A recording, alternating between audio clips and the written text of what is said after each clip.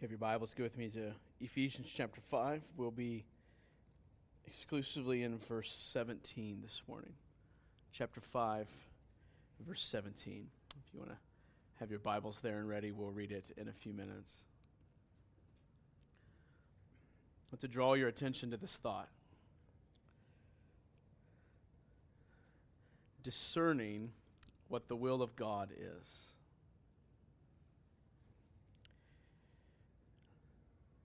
Discerning what the will of God is. This is something that broadly human culture talks about, and particularly people in the church talk about. What is God's will? What is God's will? I just want to know what God's will is for my life. As parents, we want to know what is God's will for my children. We want to know what is God's will for my life. I want to know, give you some examples here, if I am supposed to go this career route or the other. Should I change careers? I want to know if it's God's will that we should have another child.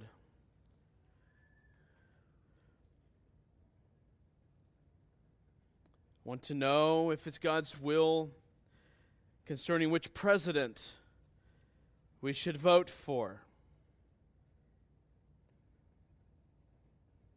Maybe we want to know what God's will is concerning the role I am to serve in God's kingdom. The list goes on and on and on and on and on. Hopefully, our desiring to know God's will moves beyond these kind of lofty and big decisions and moves into the more daily practical decisions. For example, wonder what God's will is when it comes to these examples. What does my parenting need to look like today? And particularly for this specific child. What is God's will concerning that? Or how about, what is God's will concerning the next conversation that I need to have with my spouse?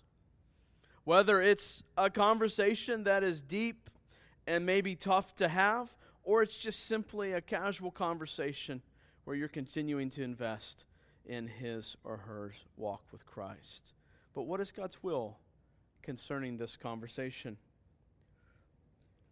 Or how about this? What is God's will for my relationship with my workplace, my boss, my co-workers?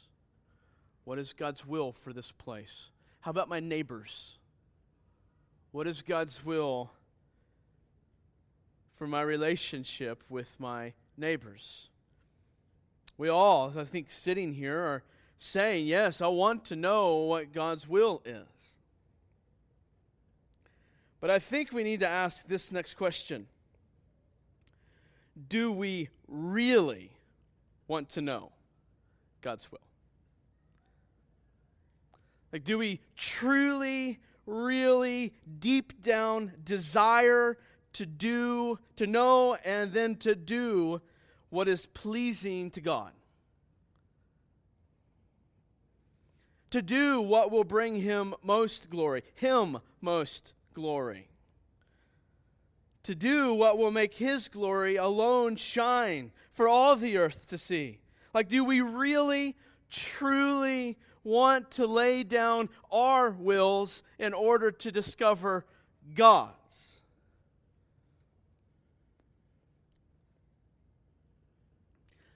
Let me give us maybe a diagnostic question to help us figure out, do I truly, really, genuinely, deeply want to know God's will? Here's a diagnostic question. What counsel have you sought recently? Let me define that. What have you gone, a decision you need to make or a direction you need to move in life? Have you gone to the Scriptures and searched them diligently?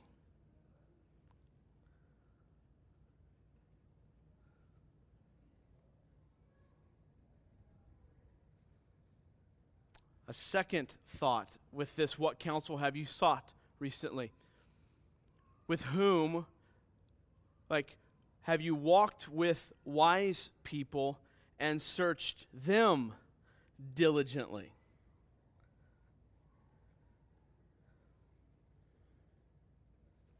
And a third of what counsel have you sought recently? Have you asked God to help you die to your sin-tainted will in order to discover His? So some helpful diagnostic questions.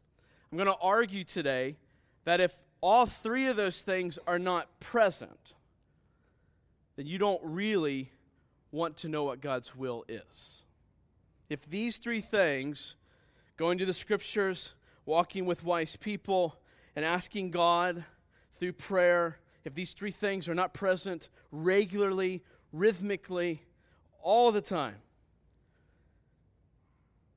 then I think the reality is this, that we are not searching for God's will. We are simply searching for reasons to feel good about our own wills, about our own plans, about our own agenda, about our own desires. If you're not in the Scriptures regularly, you don't care about God's will. Because if you did, you would go read it to learn it. What you care about is your will.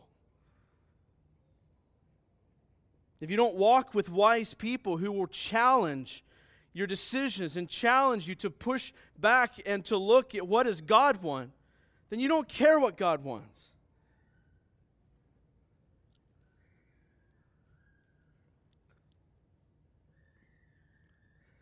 And I would even argue that if you're not doing those other two, that when you even pray, asking to know what God's will, you don't really want to know what God's will is. Because if you did, you would be doing the other two. What you really want is for God to move in such a way to make you feel good about your own will.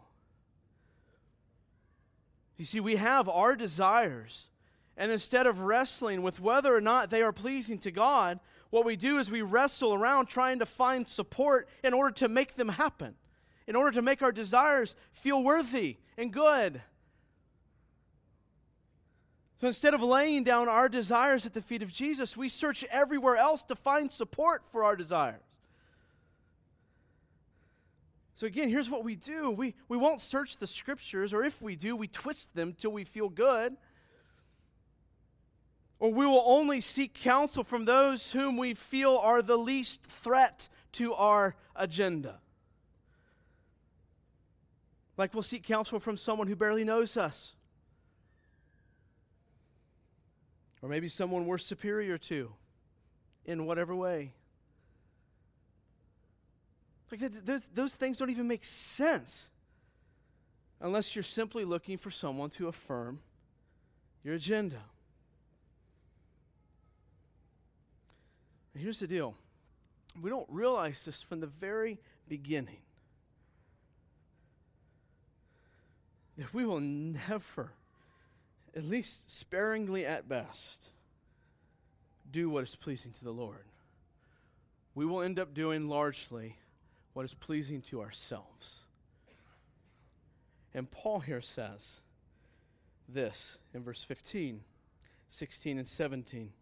Look carefully then how you walk, not as unwise, but as wise, making the best use of the time, because the days are evil. Verse 17, therefore, do not be foolish, but understand what the will of the Lord is. Let's pray.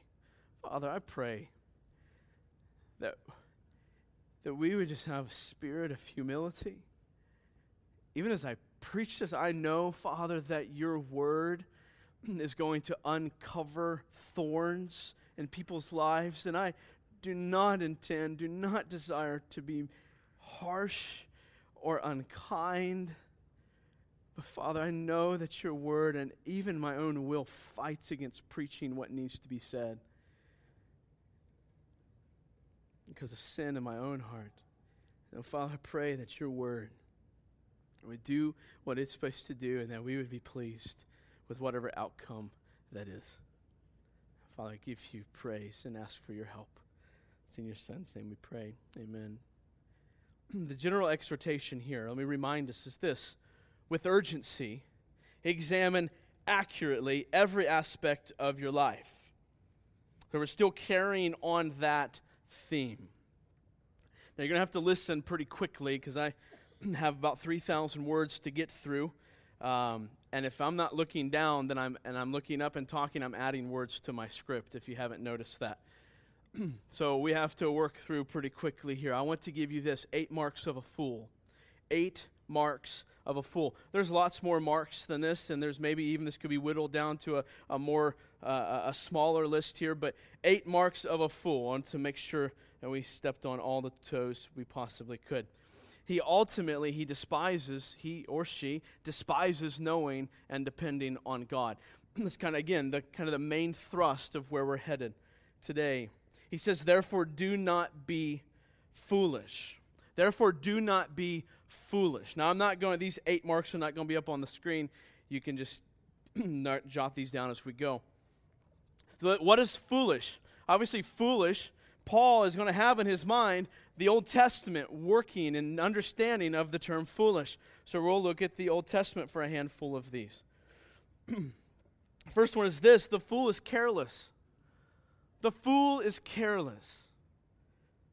You should look at your life and see where you are careless.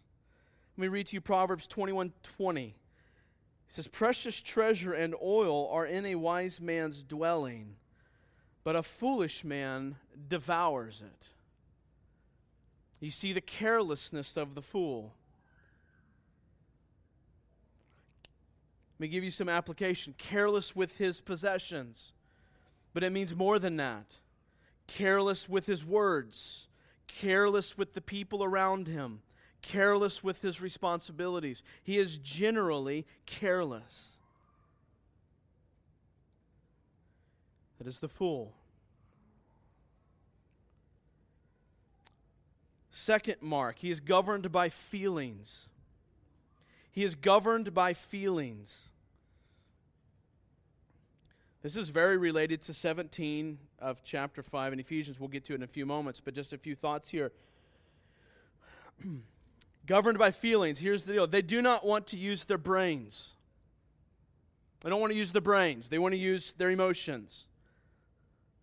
They don't want to understand the ways of God. They want to feel the ways of God. They are governed and ran by their feelings. Words often come out of their mouth without much biblical thought, if any at all. Driven by feelings. More on that in a bit. The fool does not, number 3, does not value rightness. Not righteousness, but rightness. The fool does not value rightness. Proverbs 10:23. Listen to these words. Doing wrong is like a joke to a fool, but wisdom is pleasure to a man of understanding. Doing wrong is like a joke to a fool. So we need to look at our own lives and go, where am I shrugging off what I know is right? Where am I justifying what I want to do, the way I want to feel, the desires I have? Where am I justifying that when I know that they are wrong? You're making a joke of rightness. Closely related to feelings is the idea of being governed by desires. Governed by desires. I must have what I like and what I like is right. I must have what I like, and what I like is right. You see David and Bathsheba, right? David is governed by his desires. You see this in Ephesians 2, that we were all governed by our desires. Number 1, 2, 3, 4, 5. Number 5, he lacks understanding. The fool lacks understanding. Listen, Paul is saying, do not be any of these things. He lacks understanding. Proverbs 17:18, one who lacks sense gives a pledge and puts up security in the presence of his neighbor. The one who lacks sense, it lacks understanding is the idea there. The one who lacks understanding goes ahead and does something foolish. You know, the sad thing is that a fool often does not realize that he or she is a fool or being foolish. Listen, we all have the tendency to be foolish and to act like the fool. That's why we need other people who aren't blind to it around us. More on that in a bit. Number 7, he's governed by impulses and instincts. Again, very similar to the idea of feelings and to the idea of desires, but he's governed by impulses and instincts. How about this? I'm sure everyone in us in this room has done this before. Well, my gut is telling me to do this.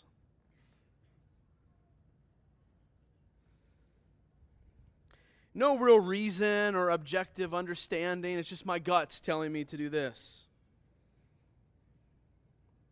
Now understand, listen.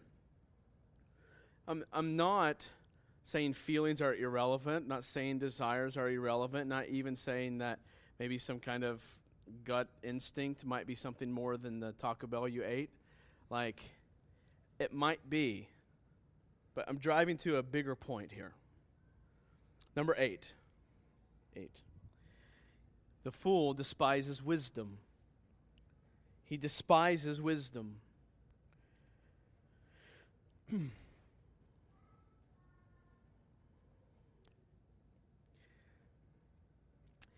Proverbs 1:22. Listen to Proverbs 1:22. He says, "How long, O simple ones, will you love being simple?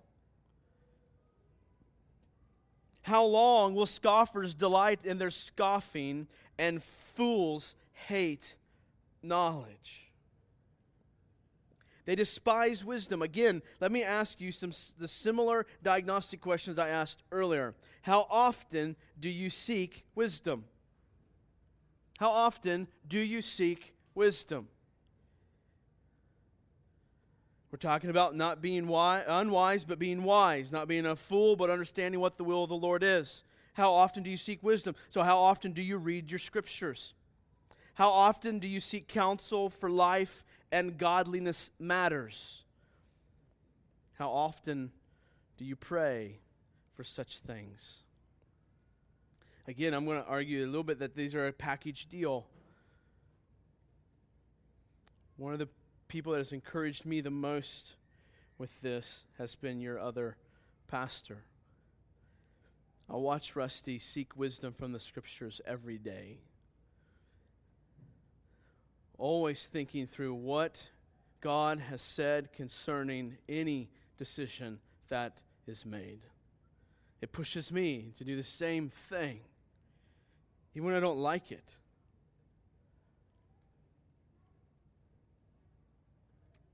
I watch Rusty seek wisdom from other people.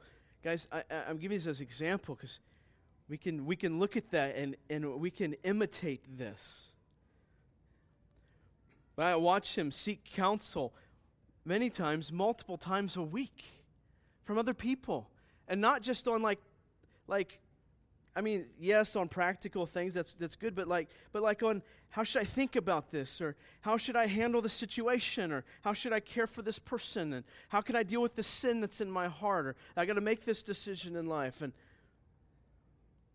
Weekly, guys, weekly. And the question I would pose for us is, how many of us go weeks without inviting the wisdom of the Scriptures into our life, the wisdom of other people into our lives? I watch Rusty pray. He prays often, and he depends on prayer. I'm able to walk life with him, and as I walk life with him, I'm able to look and go, the outcome of his way of life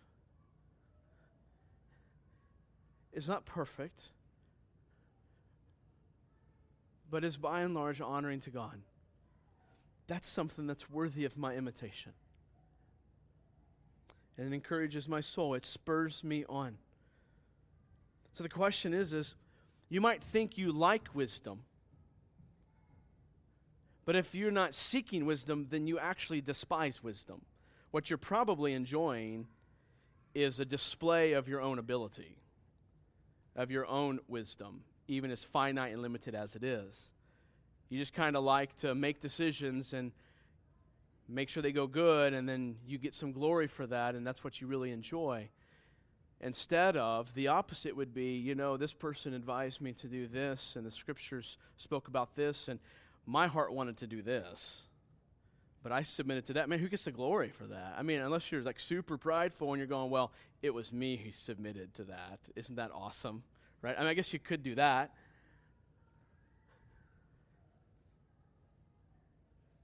Eight marks. Take a look at those. Reflect on those this week. I could say a ton more, but let's move on. Here's what Paul is actually saying. Okay?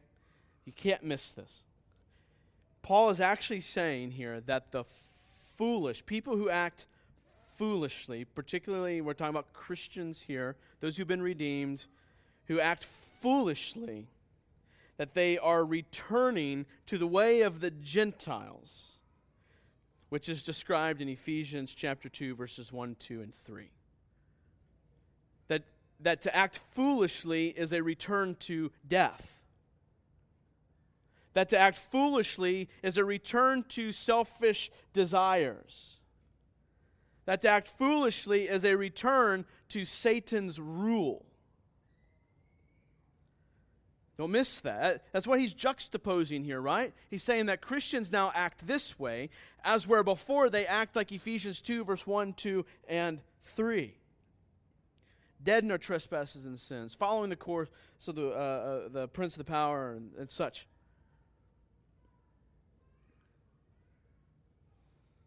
Ultimately, I think the theme of the fool is that he despises knowing God and the dependence that is then spurred from knowing God. I know God, and I have to depend on God. He does not think adequately. The fool does not think adequately. He does not care to know objectively the will of God and to carefully think about its practices in his life. Again, you cannot claim that you love and want to know the will of God if you're not in the Scriptures regularly, if you're not seeking counsel regularly, if you're not praying regularly. You see, the fool refuses to acknowledge dependence on God and acts foolishly and presumptuously. He presumes upon his own ability.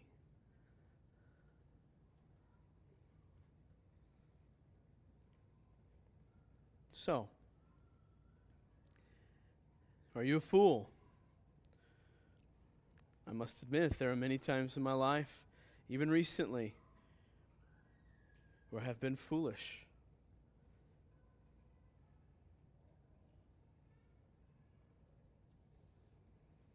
So let's talk about this idea of wisdom.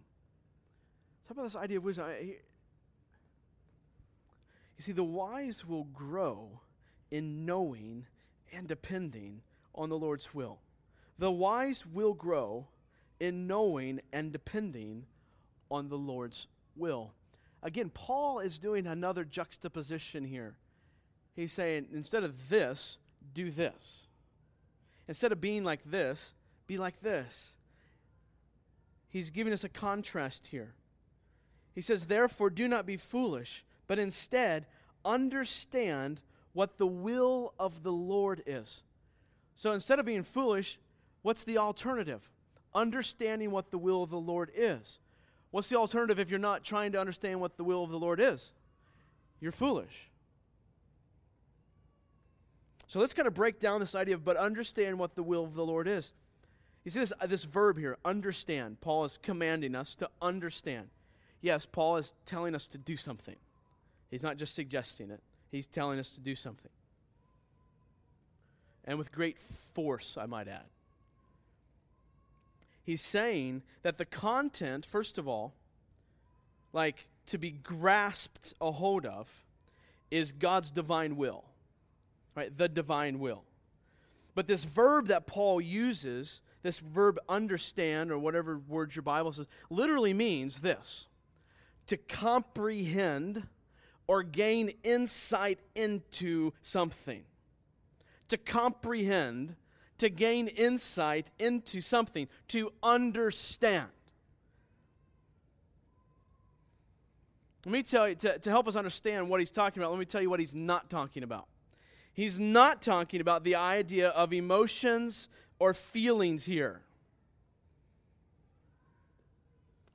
He's not saying, I want you to feel what the Lord's will is, or I want you to be happy about what the Lord, or I want you to have an emotional charge about what the will of the Lord is. He's not saying any of those. He's saying, I want you to mentally grasp a hold of what God's will is. He doesn't want you to throw a fleece. He's not telling you to see which door opens and which one's shut. I mean, by the way, maybe God wants you to open the door that's shut. Or maybe He doesn't want you to walk through the door that's open. As a side note, Rusty wanted me to make sure I got that one in there. He's like, will you just address this door opening thing? It drives me crazy. So there you go. Shout out to you, Russ. Paul's not telling us he wants us to feel good about these things. He wants us to mentally understand. He doesn't want us to know what feels right or what catches our emotions and grips a hold of our heart. He wants us to mentally know and understand and grasp a hold of what the will of the Lord is. He wants us to objectively and clearly, mentally grasp and understand what the will of the Lord is, particularly for this: day by day and moment by moment living. Day by day and moment by moment living. More on that in a few. You see, the implication here is this, don't miss this, is that God's will can be discerned mentally.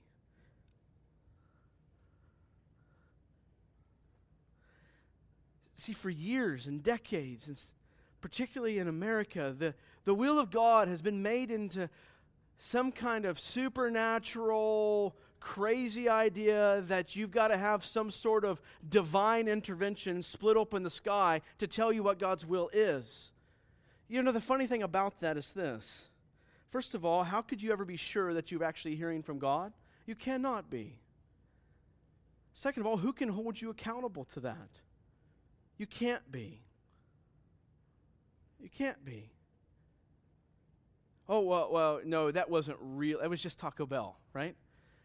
I mean, who am I to tell you that was just Taco Bell? I'm not.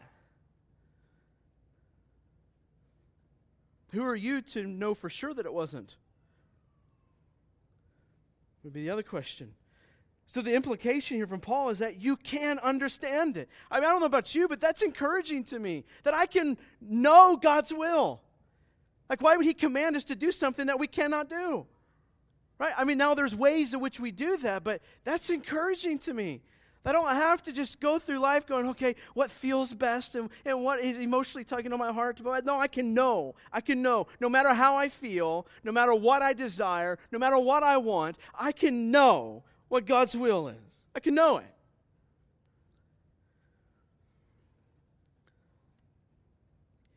But I think part of the other reason why we don't like the idea of the fact that we can mentally know it is because what we don't really want to do is find God's will. What we want to do is find support for the wills that we've become emotionally attached to. The desires that our hearts are longing for.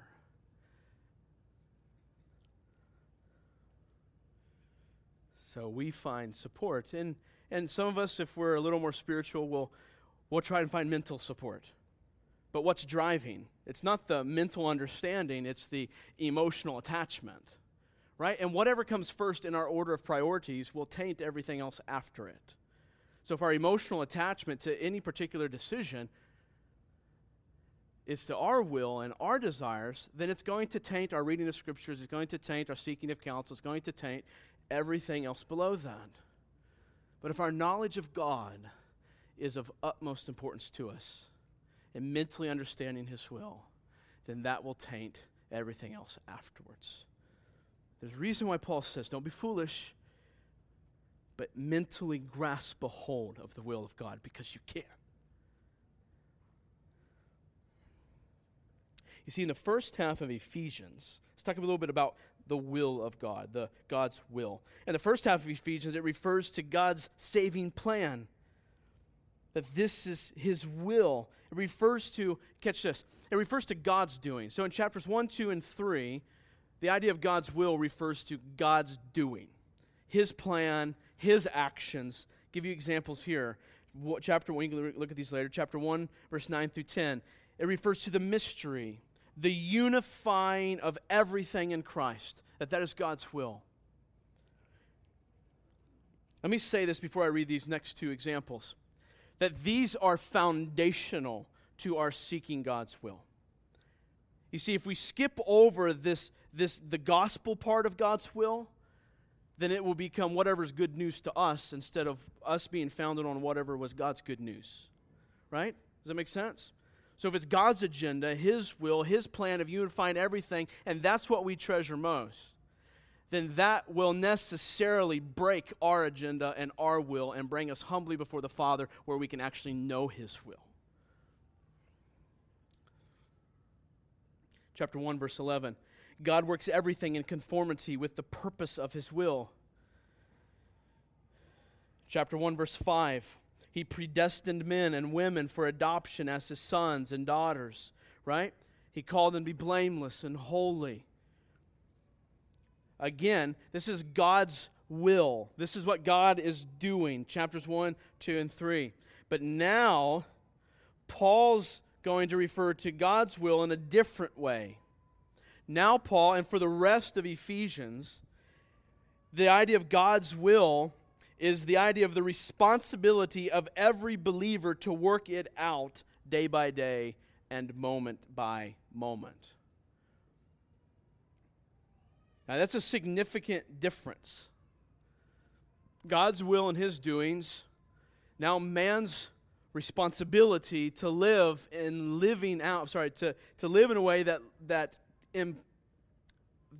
puts into practice, to use our language from a few weeks ago, that puts into practice God's will. Now it's our responsibility. It's not our responsibility in the sense of, all right, God's done His part, now we got to do our part. Right? That's not what I'm saying. God's done His part, God's going to continue doing His part, and here's where our part is in the midst of that. You see, we were given the big picture of God's will in the first part of Ephesians. Now we're given the finer details of God's will for each of our lives. Instead, Paul here is admonishing us, right? He's not just talking about God's big will. Paul's admonishing us now to appropriate it more fully in our lives, to take His will and apply it specifically to every area of our lives, our thought lives, our emotions, our decisions, the way we treat people, so on and so forth. the way we spend our money, everything. Let me just pause for a moment. Like, the first 1, 2, 3 chapters of Ephesians has been largely these grand, incredible ideas about who God is and what God has done, right? Just marvelous. Rescued us out of the pit of darkness and all that, right? So here's what we have been doing now for a few weeks, and we'll continue for the rest of this year at least, okay? I'm telling you about how long it's going to take us to get through Ephesians, right? Here's what he's doing now. He's taking that information about God's gospel, and he is taking it and stepping on every little one of our piggies. Everyone, right? You know what a piggy is? It's your toes, okay? He's stepping on each one of our toes. Here's what's going to happen. I've already seen it happening in the past few weeks, and it has just pushed me to depend on the Lord, is that it is revealing thorns in people's lives. You see, when the heat of the Scriptures come, they produce one of two things, never anything in the middle. They either produce fruit or they produce thorns. And that's a matter of how we're living by faith in Christ, it will produce fruit. If we're living by faith in our own will and ability, it will produce thorns. You see, we have to understand Paul is encouraging us to grab a hold of God's mystery and then understand its implications and its application for day-to-day living. Paul's telling us the same thing that he did to the Philippian Christians. Chapter 2, verse 12. He says this, "Therefore, my beloved, as you have always obeyed, so now, not only as in my present, but much more in my absence," listen here, "work out your own salvation with fear and trembling." Leave the verse up on the screen for a few moments here. Work out your own salvation with fear and trembling. This is what Paul's talking about. Understand what the will of the Lord is. Understand what the will of the Lord is. That's how you work out the salvation, with fear and trembling. And then we obviously have to understand this in the context of verse 13. "For it is God who works in you, both to will and to work for his good pleasure." So I work hard as if it depends on me, but trusting and knowing that it depends on God. I work hard, but I know that it ultimately depends on God, and there I find my rest. But we still have this responsibility to work hard, to understand what the will of the Lord is. You see, God's will is for the mental understanding to lead to right conduct, to lead to right living. In fact, living in a godly and blameless fashion is an essential element of the will of God. Think back to chapter 1. He's called us to be holy and blameless. So this idea of right conduct is absolutely essential. Because this was the goal of our very election. Chapter 1, verse 4 and 5. You see, careful behavior is at the very core of God's divine will. Careful behavior. Listen, I think so many times, we spend time wanting to know, am I supposed to do that, or am I supposed to do this, and so on and so forth. And we kind of skip over the fact that it's this transformation of how we think at our very core is God's divine will. So we spend time trying to think about this and trying to think about that, and instead of being transformed from the inside out. And we're going to talk about that here in a few moments. I was really helped this week, and if you haven't read it, I'd encourage you to go read it. Kevin DeYoung's little book, I don't even remember the title, it's really super long. It talks about discerning God's will, and it talks about anyways, it's a funny subtitle. Go get the book, read it. It's really small and will be helpful. The other book I would recommend reading, I was served well from this week, is Discerning God's Will by Sinclair Ferguson as well. But I bring up the young because I'm going to use a handful of thoughts here from his book I think are really helpful. Just kind of lay out this, how do we discern God's will? How do we discern God's will? And you know, as not as our typical fashion is steps 1, 2, 3, and 4, but I'm going to give you some very practical steps here, right? Some very practical things to consider here. These are not on your thing, so if you want to write them down, I'd encourage you to write them down. It might be wise in discerning God's will. The first one is this: God guides us by His invisible providence at all times. God guides us by His invisible providence at all times. Do you believe that? Like do you believe that God guides us at all times by His invisible providence? Ephesians 1:11. Let me read to you. That's not going to be on the screen. It says, "In Him we have obtained an inheritance, having been predestined according to the purpose of Him who works all things according to the counsel of His will." He works all things according to the counsel of His will.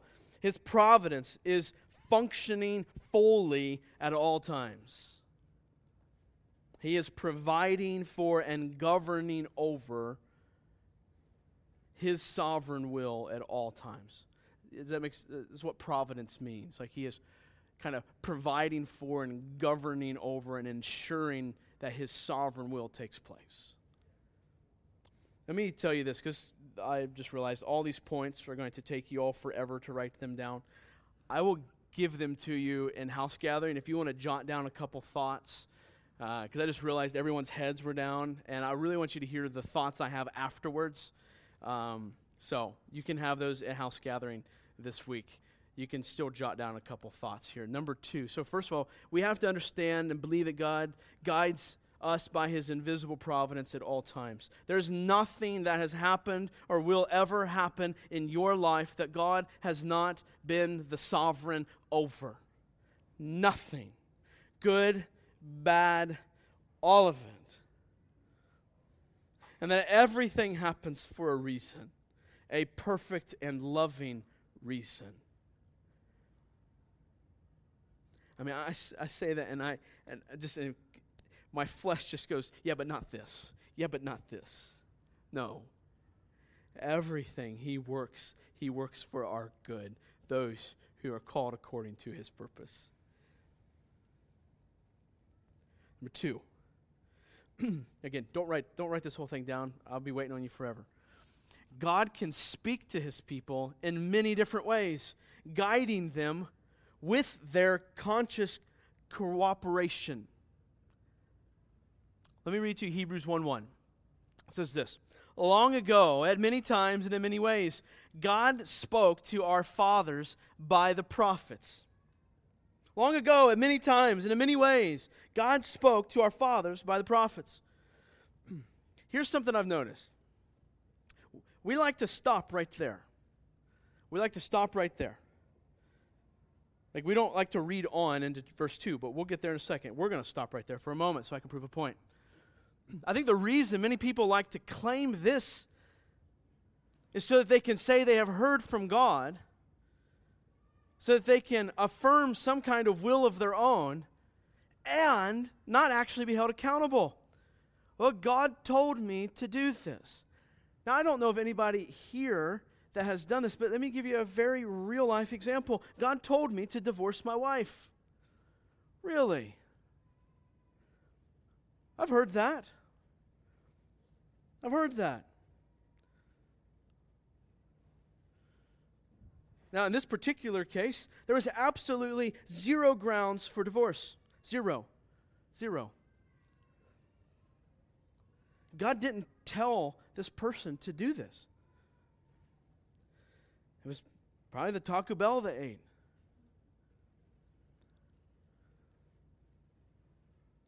You see, you don't really believe the next verse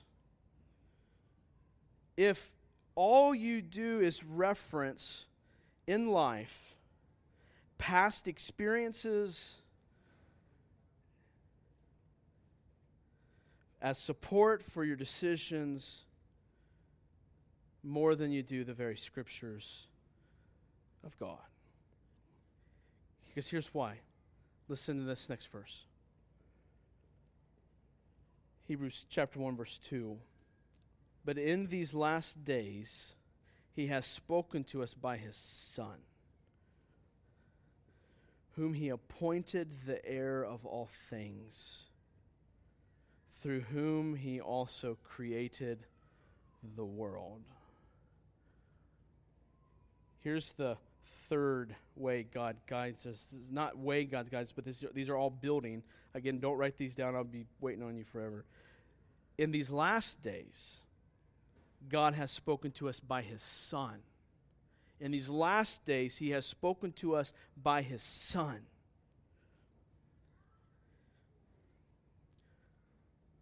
So yes, God's providential in the past, and God can still choose to speak otherwise, or in other ways. But here in Hebrews, we're told in the number 3, in the last days, God has spoken to us by his Son. He has spoken in many different ways in the past, but now he has spoken to us by his Son. Now, I don't want to get into the theology of that, but at the very least, because none of the other ways and people which spoke on behalf of God were sufficient. None of them sufficient. Jesus, sufficient. This means that God shows his own person and character and his will in the face of his Son, Jesus Christ. You see, God has spoken to us about himself and his plans through the life, death, resurrection, and the teachings of Jesus. That he is the Word. And so the fourth thing that we need to know is that God continues to speak to us by his Son through his Spirit in the Scriptures. Let me repeat that one again. God continues to speak to us by his Son through his Spirit in the Scriptures.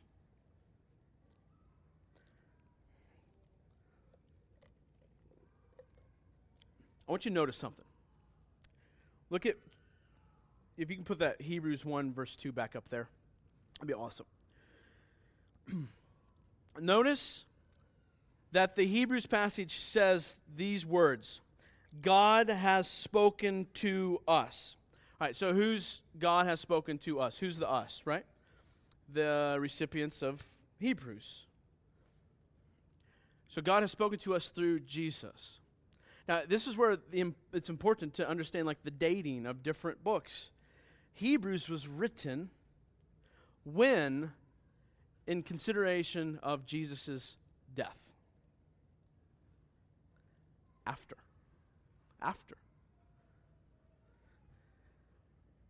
So how is this so?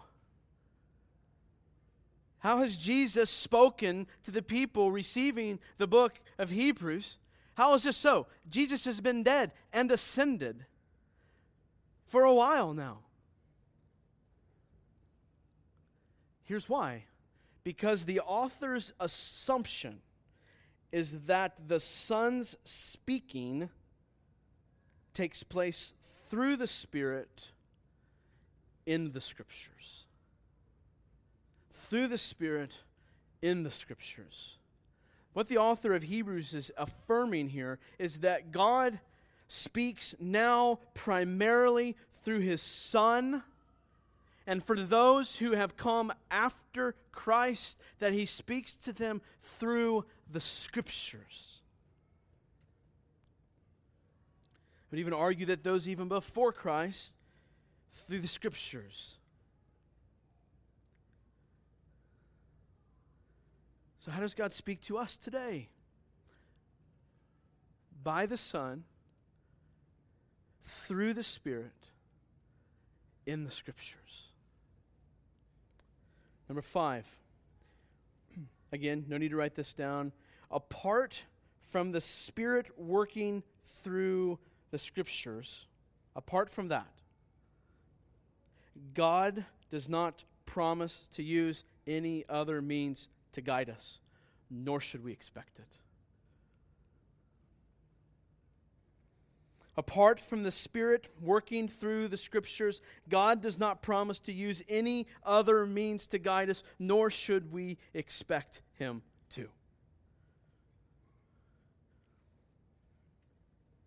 Listen, church, when we read the Bible, we know that these are God's words. We know that these are God's words. We believe that these are God's words.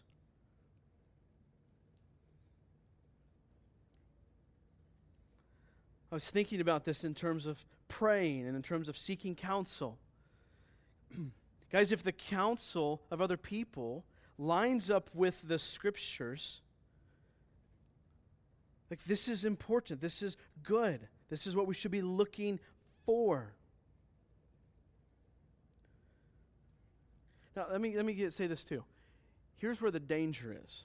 The danger is that many of us are very limited to only understanding what the Scriptures say explicitly. And yes, this is called a mental understanding of what's being implied in the text, what the bigger pictures are painting for us. And that's particularly there is where a lot of us are going to need help when it comes to understanding God's will. It's just a skill that you develop in time, but you have to want to develop it. I'm not talking about finding missing codes in the Scriptures. I'm not talking about reading in between the lines. I'm not talking about any of those things. I'm just talking about being a reader and understanding the text. But listen, guys, you can never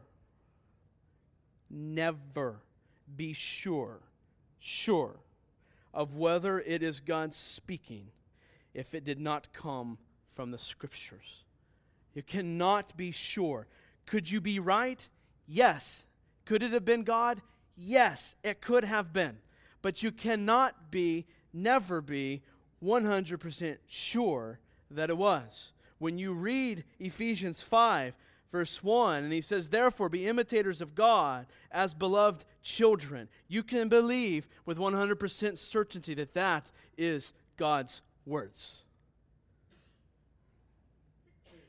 So how does God guide us? He guides us by His Word as it is understood and loved. He guides us by His Word as it is understood and loved. And my last main point for this morning is this. Again, very helped from Kevin DeYoung on this. We discern God's will by walking the way of wisdom. This is going to sound very familiar to just a couple weeks ago. We discern God's will by walking the way of wisdom. Let me point out to you very quickly here. The way of wisdom is not about just finding key things you need to discern the decision that you need to make. Walking the way of wisdom is about being transformed from the inside out. That it's not just you're doing what you want to do and all of a sudden I have a decision I need to make and so I go do this. No, the idea of walking the way of wisdom is changing the very way in which you walk to being one that does the three things we're going to talk about here in just a few moments. A couple more introductory thoughts here. He says in verse 17 again, "Therefore do not be foolish, but understand what the will of the Lord is." Again, we're still talking about this, understanding what the will of the Lord is. How do I discern that? Let me give you a couple thoughts here real quick before we really jump into that. First, we must be seeking hard to understand His gospel and His plan for redemption. First, that must be the priority. Again, I talked a few weeks ago about how none of us get the gospel. Like, we have to work hard, and we all have much more room to grow in knowing and getting the gospel. The very fact that we might think we get is evidence that we don't. So it must be hard seeking to understand the gospel and its plan for redemption. Here's how it has application here. I think many of us care not about God's gospel and plan of redemption, and instead, we just want to feel good about the next life decision that we need to make.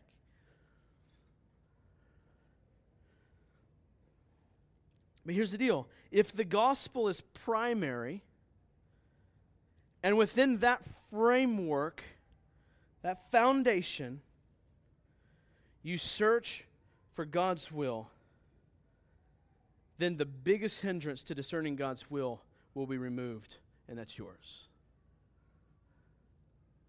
Your agenda must be broken. Like it will be broken if you're seeking to know and love and understand the gospel of Jesus Christ.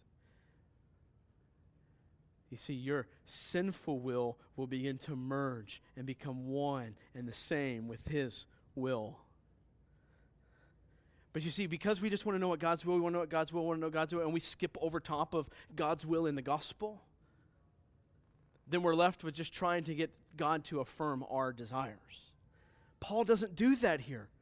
Paul takes us through God's will, God's plan, to be holy and blameless, to unite all things in Christ, to rescue us from darkness and bring us into light. And he lays all that out in chapters 1, 2, 3. And now he says, now day by day, moment by moment, discern with that foundation in mind, with that foundation wrapping around everything you think. Now discern what is the perfect, pleasing will of God.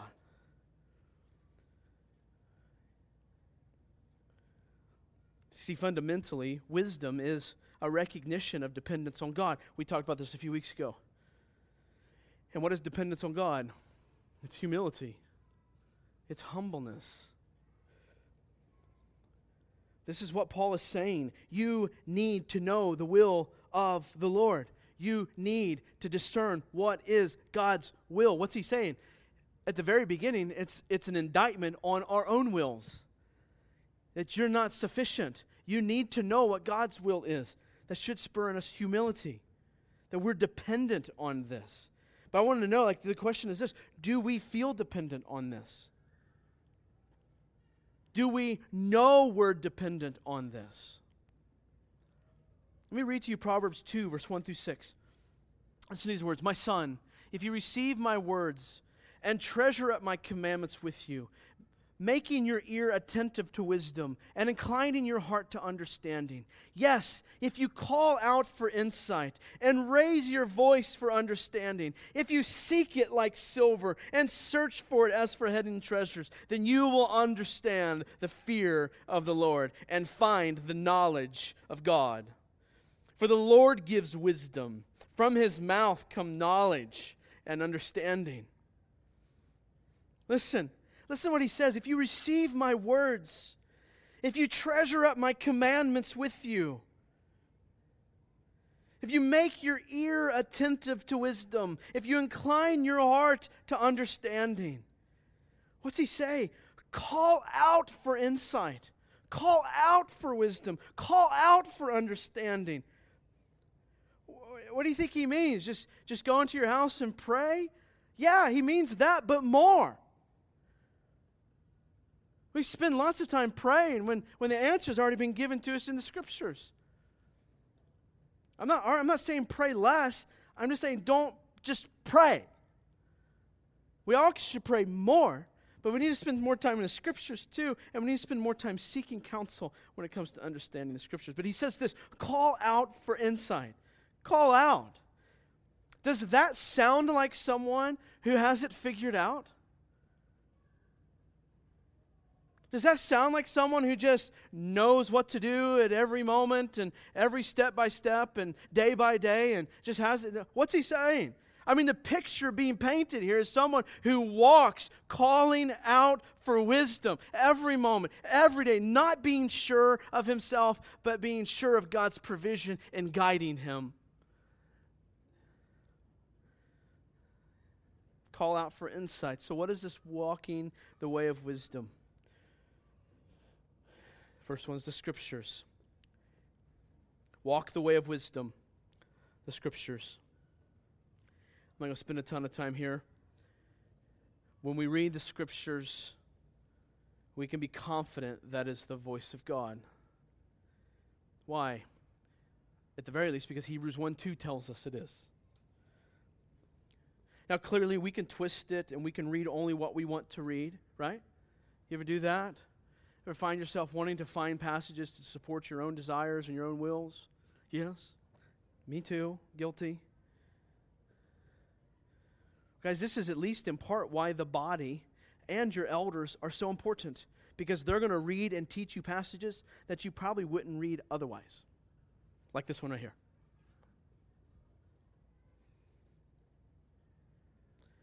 Romans 12:1-2 says this, I appeal to you, therefore, brothers, by the mercies of God, to present your bodies as living sacrifice, holy and acceptable to God.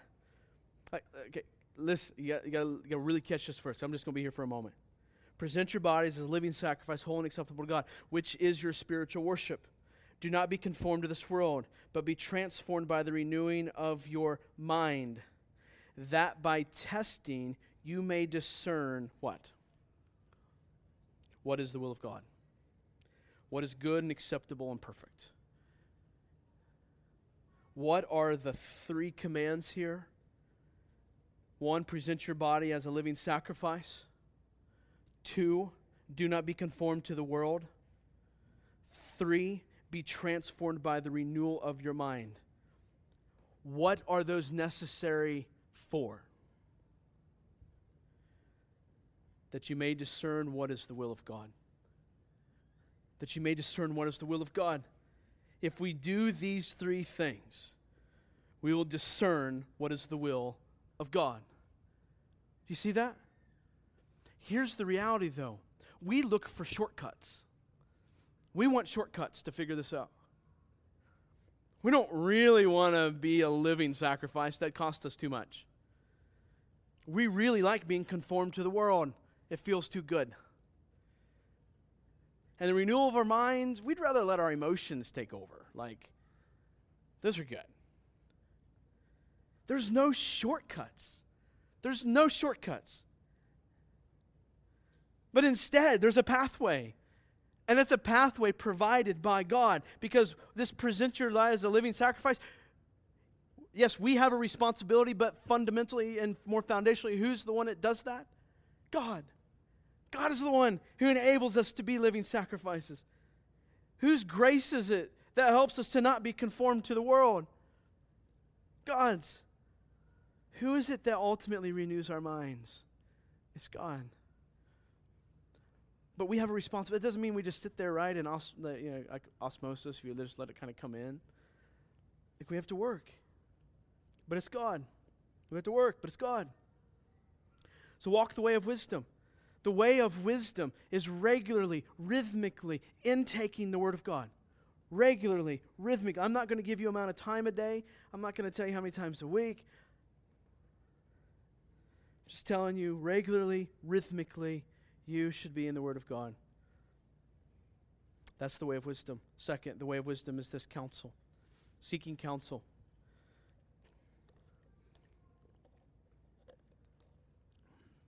Seeking counsel. Again, helped out in all 3 of these main points by Kevin DeYoung. Those who are wise read and memorize the Bible. They love to hear it read, preached, and sung. But the wise also know you need to read the Bible in community. You must read the Bible in community. If you want to make wise decisions, we must seek the advice and counsel from others. Must. I was talking to Sarah last night about this particular point. And just from a purely pragmatic argument here, there are things in Scripture that I understand better than Rusty. And there are things in Scripture that he understands better than me. Can you imagine where that could be useful? Yes. around this body, there are people who understand things in Scripture better than you do. Some of that's just because you haven't gotten time to study it yet. And that's okay. I'm not saying this is necessarily a failure. Like, it's not necessarily a failure. Like, I when I look at Rusty, I feel like he understands the Old Testament better than I do. He's all the time referring to the Old Testament, and I'm going, where was that at? I need to go read that. Daggone it. But it's helpful because he can share these stories and what's happening and what that means for what we're struggling with or I'm struggling with personally or whatever the case is. So just very practically, and we talked about how we get to experience Christ as we've been gifted in different ways. Well, some of that's practical in the sense that some of us understand different parts of the Scriptures differently. And we need this help. But if we want to make wise decisions, we must seek advice and counsel from others. It's not an option. It's not an option.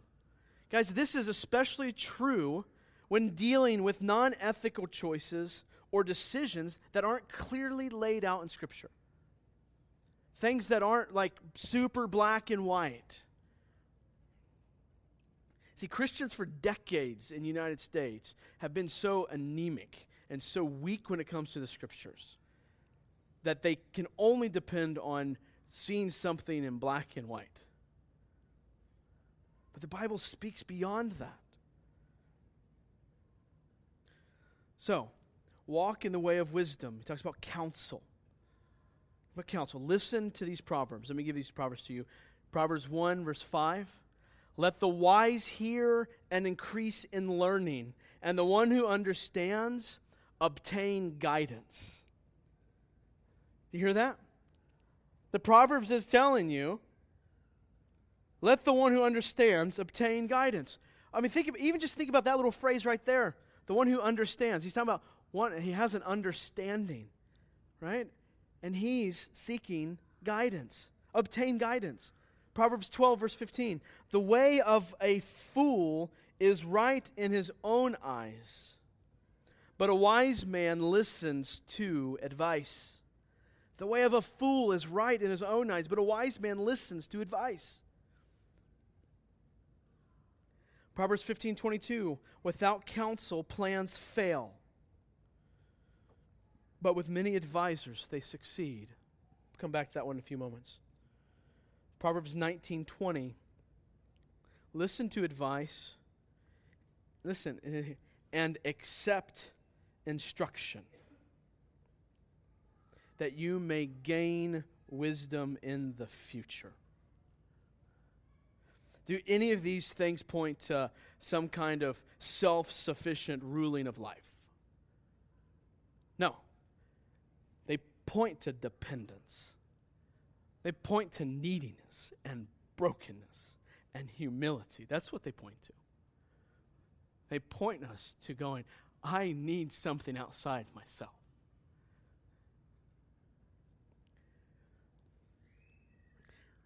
In my notes, I have these words. What blows my mind is the amount of major life decisions, even in this church, that are made without seeking counsel. Or at best, we'll seek counsel from those who can't challenge our agenda too hard. Listen, guys, wisdom is not knowing how to do everything on your own.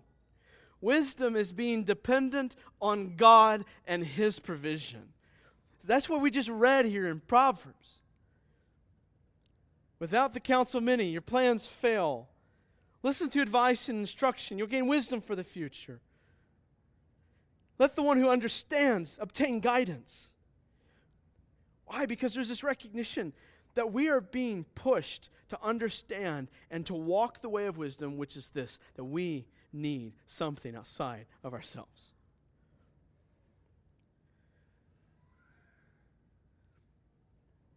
When we live otherwise, we are being conformed to this world. We are doing the very thing in Romans 12 that we're told is then the hindrance to discovering the will of God. When we think that I've got this, that's the very thing that will keep you from discerning God's will. You've heard me say this before as well. We need counsel even outside of our marriage. You've heard me say this many times. I just want to make sure you connect that dot into this context. Where you're supposed to increasingly be unified. You're supposed to have each other's backs to a certain level, and you're supposed to naturally defend and take the side of your spouse. Like, that's a good thing. I'm not saying that makes you avoid saying what needs to be said and what's hard and having hard guns. That's not what I'm saying. But there's this natural one flesh that is godly and that's coming, that should be coming. Let me give you a little bit of wisdom here. If you're riding down the road in the same car, both you and your spouse basically have the same view, right? You basically have the same vantage point. I mean, it's a little different, right? Because she's technically, in my car, she's technically 2 feet to my right, and because I usually drive. She drove for like the first time forever when we drove the other day. We went through Cincinnati, and I was trying to read. We were reading Sinclair Ferguson, trying to do that and drive at the same time. By the time we got to the Ark Encounter, my brain was fried, like just gone. If you've ever read Sinclair Ferguson, it was just gone. Anyways, I don't know why I told you that story, but you have the same vantage point. Listen, it's the same thing I'm arguing from up above. You need someone in a different car, or someone on the side of the road, or someone in a helicopter to speak into your life. You need that. Let alone this. Proverbs 15:22 says that without counsel, plans fail, but with many advisors, they succeed. Your spouse does not qualify as many advisors.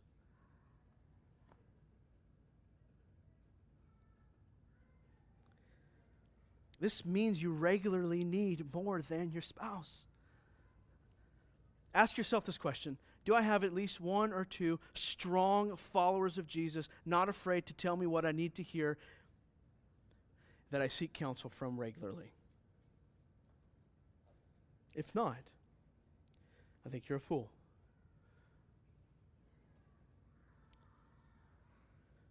You're at the very least living foolishly and dangerously. Here's some good questions. Are you willing to change your mind when another person's case has more merit than yours? Genuinely, are you willing to change your mind? How about this? Are you able to hear good advice when it comes from some mouth other than your own, and may even contradict your ideas? Are you willing to admit, I didn't think of that? I see your point.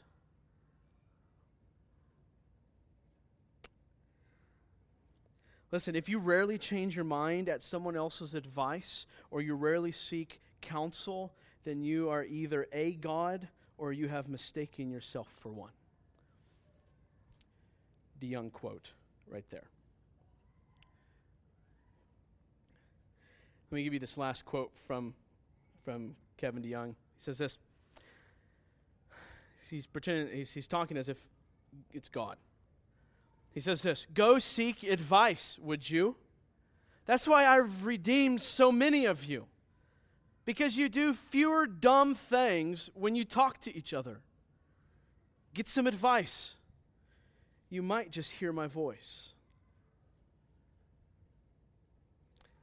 Last point is this. Walk in the way of wisdom. Prayer. Walk in the way of wisdom. Search the scriptures. Seek wise counsel. Pray to God. Pray to God. Guys, discerning God's will is not do one of these three things. It's do all of these three things. But what should we pray for? Pray that God would give us a sign. Anybody ever watch Bruce Almighty? See that? Give me a sign, right? And a construction truck pulls out in front of him with a bunch of signs.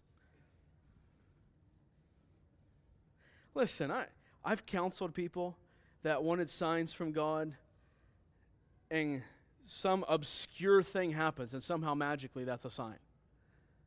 It just blows my mind. They thought it was a sign. Now I'm rapping for you now. What do we pray for? Pray for this. Illumination to mentally understand the Scriptures. Pray. Ask God to help your mind understand the word of His Son spoken in the Scriptures particularly. You can pray for other things too, but let that be at its very foundation. Pray for the Holy Spirit to help you apply the Scriptures, to illumine your mind, to apply the Scriptures. What are you asking for when you do that? You're asking for wisdom. That's what you're asking for. James tells us to ask for wisdom. That's what you're doing. You're asking God for wisdom. What do you do when you go seek counsel? What are you doing there? You're asking God for wisdom. When you go read the Bible, what are you doing there? You're asking God for wisdom. It's not just ambiguously, just kind of float your idea of, God, I kind of need some wisdom. Can you help me? No, ask God for wisdom, and you ask God for wisdom in multiple different ways. Pray for things that you know are God's will. Listen, that's where a lot of our praying and discernment of what God's will is our praying needs to be concentrated, is not in so much discovering something new, but aligning the things we're already doing. Our motives, our heart, humility, teachability. Are you teachable? And I like what Kevin DeYoung says this. Now make a decision. You've done these three things. Make a decision. Set the Scriptures, sought counsel, prayed. Make a decision. Be open to course correction. Be open to, oh man, I must have heard something wrong or discerned something wrong. But make a decision. The problem, though, is that we want to skip these steps and just make a decision, whichever one is going to bring us the most apparent satisfaction.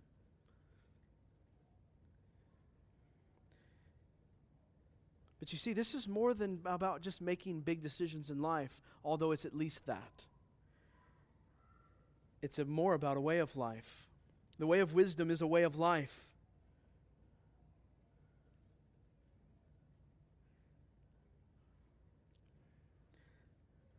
Listen, it takes a lot of trust. Because here's the problem. To walk this way of wisdom, it takes trust, but it's different trust than you have and you rest in right now. You see, most of us rest in trusting ourselves, our own abilities, our own knowledge, our own wisdom. And that's what brings us most comfort. But it takes a God-empowered trust to trust something outside ourselves, to trust the Scriptures, to trust counsel, to trust in prayer. See, you're freer than you realize when you do this. When you trust in God and something outside of yourself, you're not locked up tight in this cage of dependence on self. You're free. The door's open. The door's wide open. See, dependence on God is right at the heart of wisdom and right at the heart of knowing His will. Dependence on God is right at the heart of wisdom and right at the heart of knowing His will. Our problem, though, is pride. Myself included. We think the only one worthy of dependence is ourselves. And so we constantly walk around leaning into our own understanding. You follow me? This is the proneness of all of us in this room, is to lean into our own understanding. And I would argue that many times leaning into our spouse is doing the exact same thing. Why? Because if we've been married for any amount of time, we probably have similar understandings. Proverbs 3:5 says what? Trust in the Lord with all your heart, and do not lean on your own understanding. So the key to wisdom, the key to discerning God's will, I think ultimately is this: humble dependence on God. Humble dependence on God. A forsaking of dependence on self and an embracing of dependence on God. And how are we humble? How do we display humble dependence on God? It takes humility to lean into the Scriptures. It takes humility to lean into the counsel of others.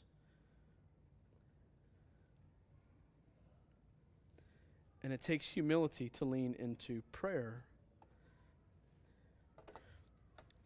It doesn't take humility to lean into ourselves. And in fact, it takes pride to do that. But it takes humility to lean into God. I want to encourage us to do that. If there's something, pride or whatever has been holding us up, that we would lay these at your throne. That we would lay these at the Father's throne. Let's pray. Father, I pray that you would help us to lay these at the feet of your throne. Father, as we would lay down our pride. We would lay down our pride. And we would lay down our sin. And we would lay down our dependence on self. Or even our false assurance of dependence on self. That, Father, let's lay these things down. Let us break our pride. Set us free from it, Father. Set us free from it.